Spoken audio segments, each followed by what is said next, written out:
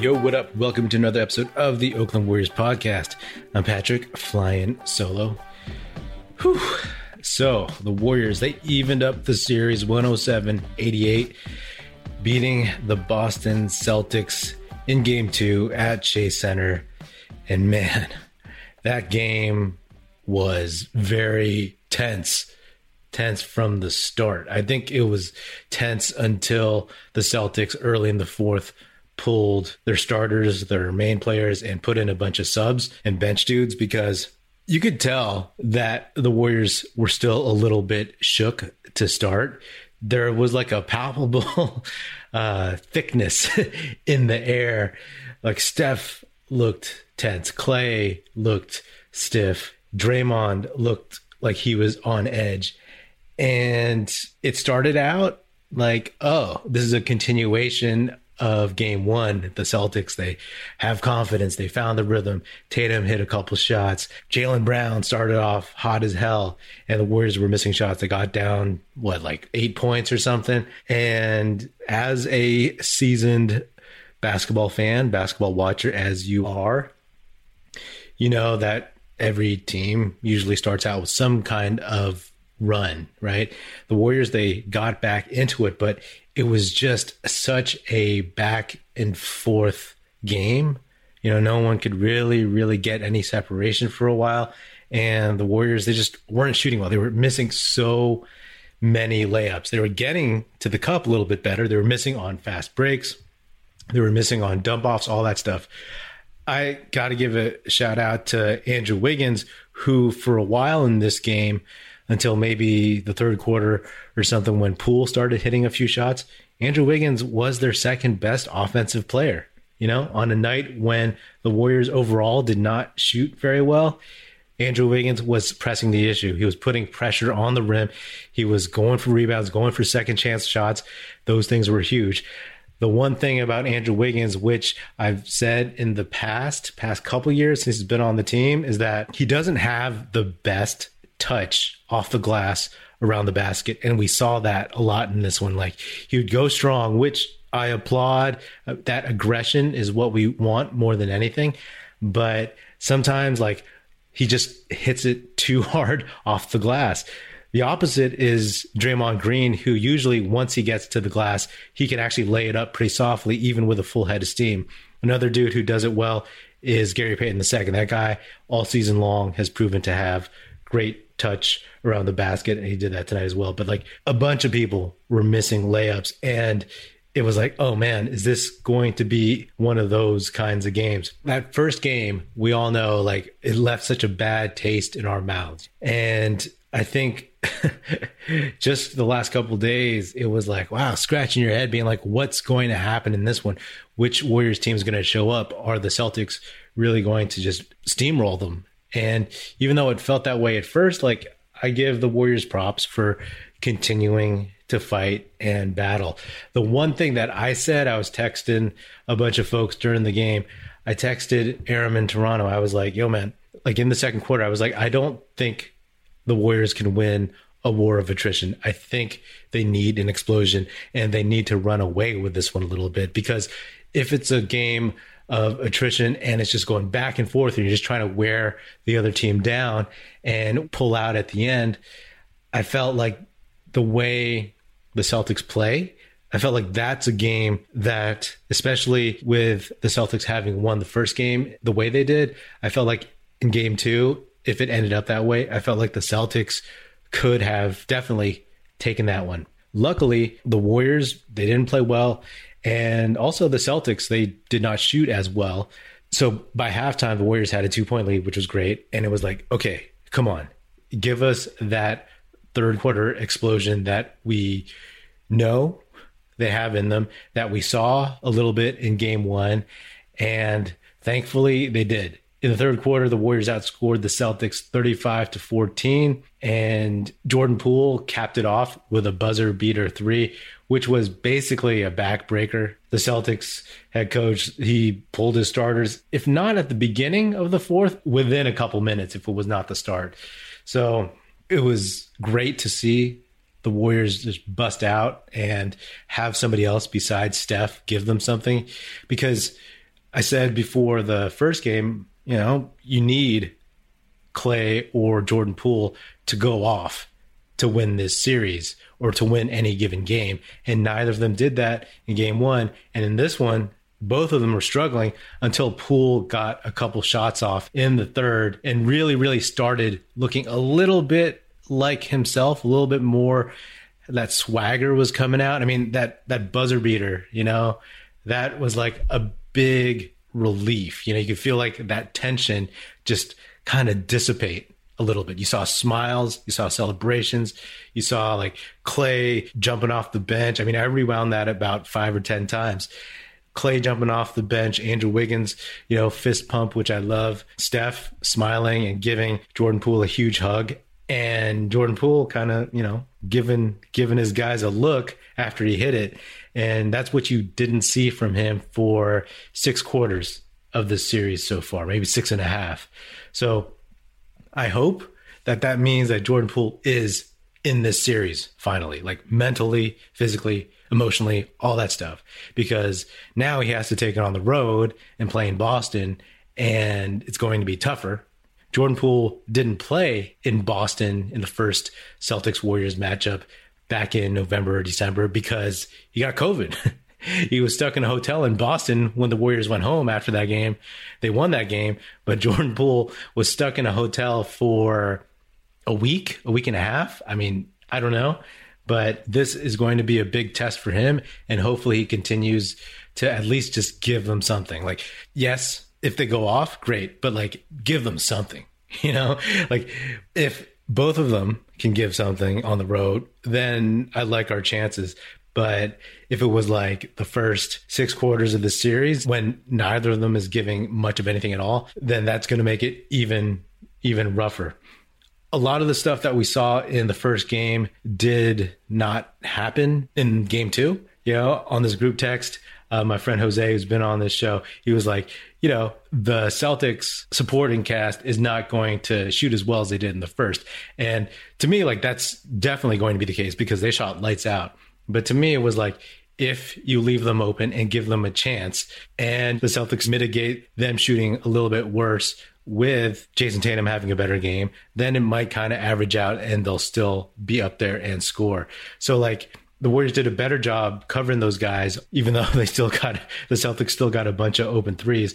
But if you look at who hurt them in the first game, Al Horford was only 1 for 4, didn't shoot any threes. Marcus Smart, 1 for 6, 0 for 3 from 3, only 2 points. Both those guys only had 2 points. Derek White, 4 for 13, 2 for 4 from 3. Minus 17 on the night, only 12 points, but 12 points on 13 shots. So I'll take that, right? The idea after game 1 was like, give Jason Tatum a few more shots. Don't sell out on him in the paint on drives so he can just like drive and kick to open dudes. And then that'll take the rest of the guys out of the game. And Tatum, he had 8 for 19, minus 36, 28 points. I mean, that's fine. That's not like a Ja Morant 40 piece or a Luka Doncic 40 piece. I'll take that. That's just a guy having a good game. It's not otherworldly, so I could live with that. Jaylen Brown, he hit his first 3 shots, his first 3 3-pointers. And that's when you were like, oh boy, is he going to keep shooting this way? But like, he came down to earth big time, only 5 for 17 from the field, 17 points, minus 10, 3 for 9 from 3 ultimately. And for the Warriors, Draymond Green, he was 2 for 12 in game 1. I applaud him for taking the shots in game 1. You gotta take those shots. But in this one, he did not. There were a few open threes where he like pumped as if he was going to, but he's like, no. He passed it off, which was always the smarter, wiser thing to do. He played 35 minutes, 2 for 3 from the field. Only 3 shots, okay? And only one of them was a 3-pointer. 5 for 7 from the line, which is better than he shot last time. 5 boards, 7 assists, 9 points, plus 7. So, like, that's huge. So that's another trend from the last game that we didn't see. He pulled back on his shooting. He passed the ball around. He got it to other guys. And again, even though the Warriors didn't shoot well, you want the ball in other dudes' hands when it comes down to it. Drake can hit some shots sometimes, but like after that 2 for 12, you knew that he had to bring that shot total down. And another thing about Draymond, like, he was active verbally, pulling some tricks out of his bag, locking up and kind of being that smack talking pest to, he was talking to Jason Tatum early on. He got into it with Jaylen Brown, their two best players. He got into it with Grant Williams, and, he got an early tech, and there was that one play with Jaylen Brown where they both ended up on the floor, and, the broadcaster's talking, and it's like normal game, maybe get double techs. I appreciate the fact that the officials did not decide the game on a ticky-tack technical. If it was like a big-time technical and you had to like really, really separate dudes, that's one thing. Like sometimes you just have to make that call. But in this case, it was a playoff game. It's the finals. It's tense. You do not throw out the second most important Warriors player over that, because at that point, you maybe decide the series. If the Warriors lose this game, it's kind of over, right? Sure, it could be done, but like you lose 2 games at home, go down 0-2 on the road to Boston, and I don't know. I mean, that's pretty impossible to come back from, especially if it's another punch in the stomach, So he was good, and I'm super thankful that we got someone like Draymond, because I mean, you look at the rest of the Warriors team, the dudes in the rotation, there's nobody else who would do that. Sometimes Klay talks, but he's not talking when he's missing every single shot. And also, it's just not inherently in his nature. So having Draymond getting up in people's faces, like putting hands on people, like locking them up, really, really just trying to get into their heads as much as possible. I'll be honest, at first I was like, oh man, when he's trying this stuff out on Tatum, I was like, okay, he's getting himself up, but like this feels like kind of, I mean, Steph himself said they needed to play this game with desperation. So to me, when Dre has to like get to that level and you see it that much, that overtly, I was like, he is going like desperation, because that feels like when you tried everything else, you got to pull out all the tricks, and he did that. He got a foul on Tatum. He got in Jaylen Brown's head. Grant Williams, I mean, I don't worry about him too much. Klay Thompson, man, like I said, 30 minutes, 4 for 19, 1 for 8 from 3, 11 points. It's rough. It's rough seeing him out there like forcing shots. We know that, Jaylen Brown is a tough matchup for him when Klay is on offense. And bottom line, like the Celtics defense is just good. It's good. They are good at getting out on guys, and they're taller and their reach is longer than a lot of teams that they've played so far. So it's messing with Klay. And you can tell that he is just trying to find rhythm. Steve Kerr left him in with the Celtics subs out on the court, left him in for a chunk of time in the fourth to see if he could just get some shots to go in. And unfortunately, he did not.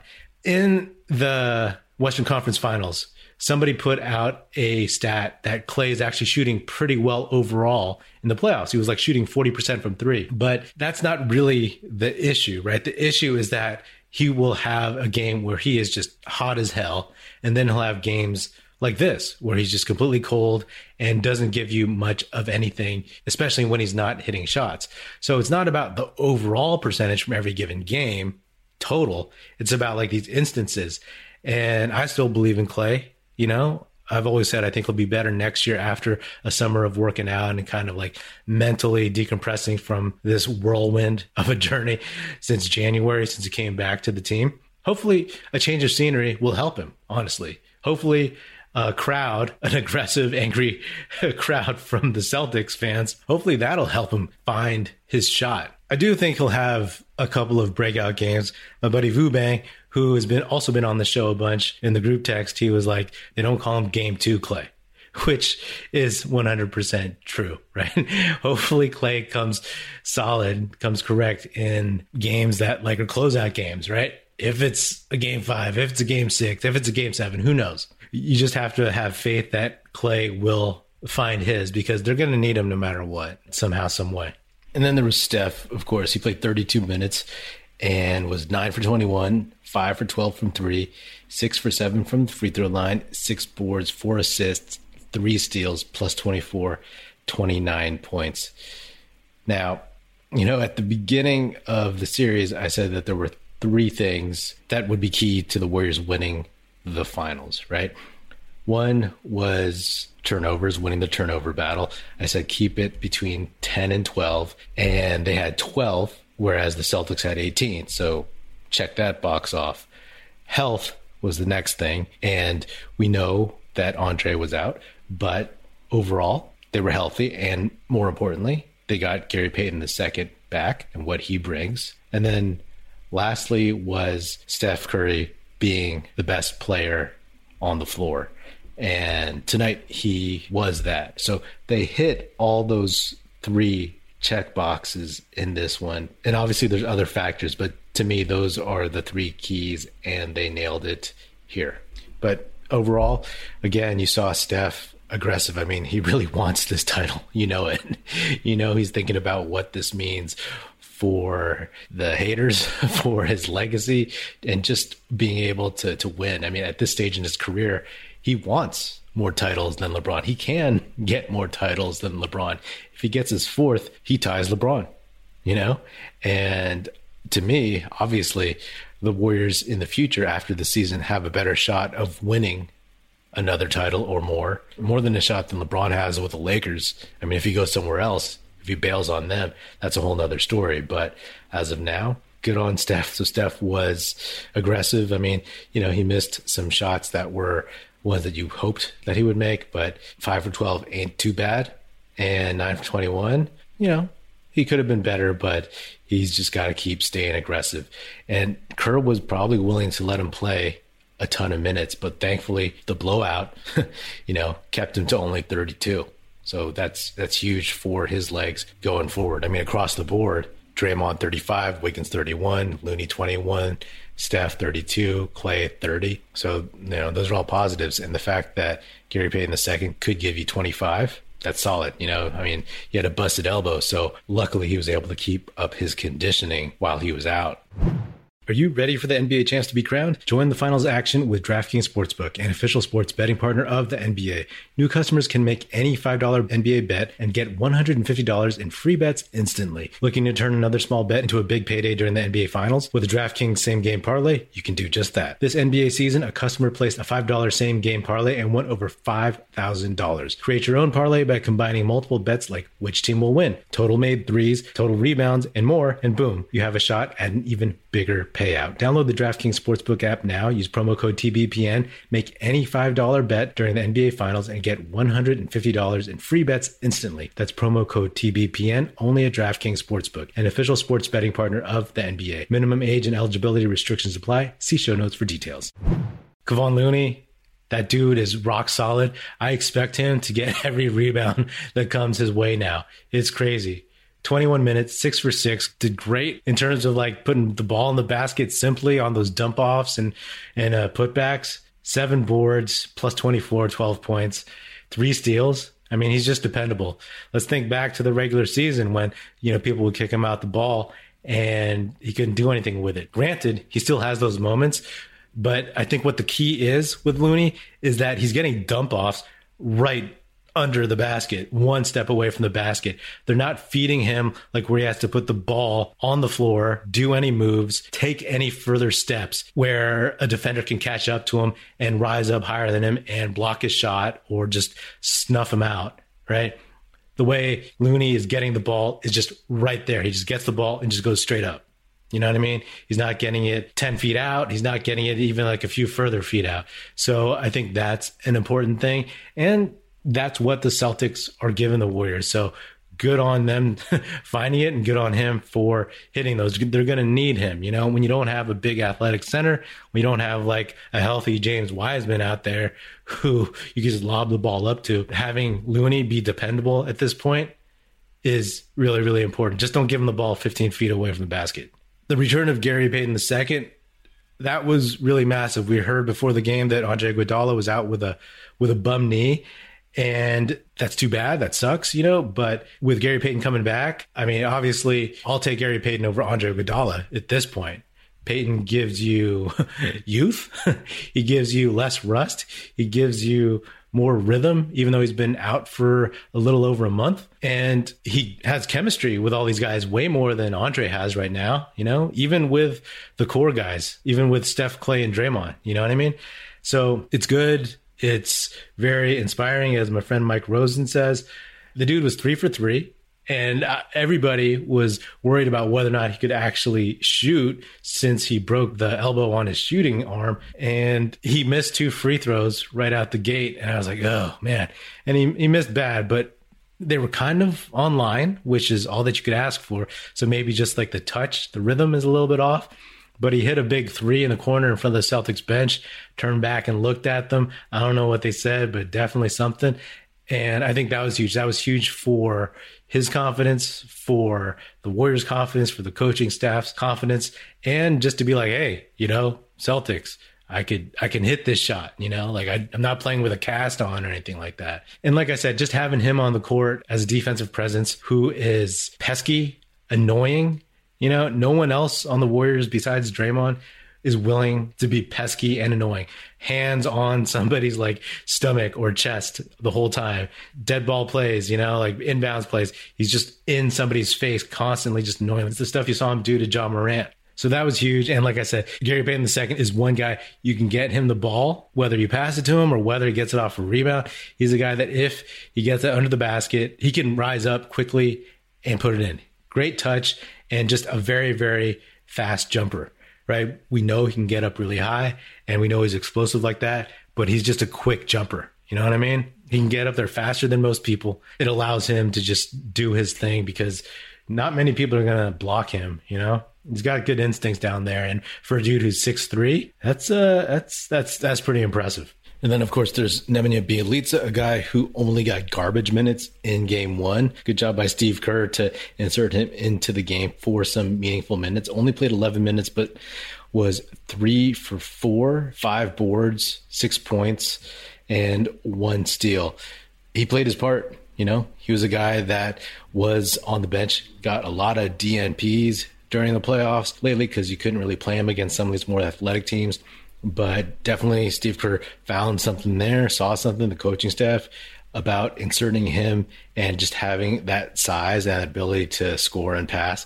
So it's a nice wrinkle. And, credit to Bjelica for staying game ready. I mean, obviously that was never a question. He's been a professional all season, throughout the playoffs, etc. And obviously he also sees this as his best chance of getting a ring. And then Otto Porter Jr., 15 minutes, only took 1 shot. He hit it. It was a 3-pointer, only 3 boards, but he had 3 steals and was plus 24. So solid play from him. And I will not take that dude for granted ever. It was interesting. The Warriors got into the bonus. They were in the bonus with about 6.5 minutes left in the third quarter. And it was like, oh, dang, attack the basket. And one of the frustrating things about what Klay did was like he hoisted at least 2 or 3 questionable shots for a guy who is not hot and is not unconscious, right? There was one where he got the ball from Bjelica and he was just around the wing or on the side near the corner, and it was almost like a turnaround 3-point shot. He just pivoted, raised up, and he clanked it. And so, like, those are the kinds of things with Klay that, regardless of his overall percentages in the playoffs, like, those are the things that in individual games kind of that you have to look for. Not anything against him. We've seen him succeed more times than not, but those are the things when a game is still close that can really, really turn the tide against a team as good as the Celtics when you're as limited in opportunities. Because in the first half, the reason why I didn't think the Warriors could win a game that was like a war of attrition was because, like, the Warriors seemed to be working way harder for every single shot, and they weren't getting open looks, and they were missing layups. The Celtics, on the other hand, they felt like they were getting more open shots. So they really, the Warriors did, they really, really needed to break this one open and have that kind of game. Obviously, sure, you want those kinds of 20-point leads all the time. But really, the way the game is going, if it were close, if the Warriors, because if you assume they don't get a 20-point lead, that tension, that like question in the back of your minds, their minds, about whether or not they can pull this off, maybe it's there, especially with the dudes who haven't been here before. I think that it was good, and I'm curious to see what happens next, right? what happens next? Like, are the Warriors going to be able to really, really pull out a close game? I mean, it seems weird to say because they've won close games. You know, they've won close games in the playoffs, during the season, whatever, but not against this team in these scenarios, right? If they had lost this game, like I said earlier, it would have been really tough to come back from 0-2 when you have to go back out on the road for 2 games. And you're sitting there kicking yourselves that, man, if only the Warriors had won that first game, if they'd only held on to that 12-point lead, if only Jordan Poole could have hit, or Klay Thompson could have hit 1 or 2 big threes to open the fourth quarter in game 1, then we'd be sitting on a 2-0 lead, right? But honestly, it sucks, but that's what makes this the finals, and that's what makes this dramatic. And I don't know of a better team or a better group of guys than Steph, Klay, Draymond, and Steve Kerr, who are more prepared for the adversity of something like game 1, you know? There's some things that I loved about this one, obviously, just like, you know, the blowout, them holding on to the lead, and Jordan Poole getting loose, and the aggression overall, and just the belief and the fortitude to stick with it and fight through this one. But, you know, the Celtics could easily come back like we saw in the Heat series. They had some off games, but then ultimately they kept coming back. I'll take a blowout win by the Warriors every game, but I want to see the Warriors be able to just like handle and control a close game. You know what I mean? Because in 6 quarters so far, whenever the Warriors had some kind of lead, even if it was up to 10 or 12 or 15, it never felt out of reach. You know, like there's games where like they can have a double-digit lead and it feels like they're in control. I mean, the Celtics are a great team, so they're not going to be out of it by any stretch of imagination if they're only down by 10. But the Warriors never felt in control until they blew out the Celtics. Does that make sense? So there's a long way to go, but obviously this is the start. This is step 1. And thankfully they flexed on this one and they broke it open and they didn't have to look back, right? They learned from game 1 and they added to their lead at the beginning of the fourth. All the Warriors got to do is get 1 in Boston, right? There's only 1 day off between games 3 and 4. So that might change things too a little bit, right? There will be less rest between those 2 games. So it'll be interesting to see how this all plays out. Again, it's a game of adjustments, game to game. And I know the Celtics are very well coached. So can't wait to see what they do, what they come up with. And, you know, props to the Warriors for figuring out a different game plan and rolling with it. That's why they have 3 titles and 6 finals appearances in 8 years. Anyway, it's a good way to start off the week. And yeah, that's all I got for now. That's another episode of the Oakland Warriors podcast. Be sure to subscribe wherever you get your podcasts. Feel free to hit me up on Twitter at Patrick Lupino or at Oakland Warriors. Check us out, oaklandwarriors.com. And be sure to check out our YouTube channel, youtube.com/Oakland Warriors. Also check us out at oaklandwarriors.com. And be sure to tell your fellow Warrior fan friends to tune in and listen to the Oakland Warriors podcast. It's produced by National Film Society and is a part of the Basketball Podcast Network. And if you're so inclined, please do leave us a 5-star rating on Apple Podcasts and or Spotify, and leave us a nice review on Apple Podcasts. That would be hugely helpful. Thanks for listening. That's it. Music in this episode provided by Paper Sun. Special thanks to Paul Amardo for production support. See you next time, and go Dubs.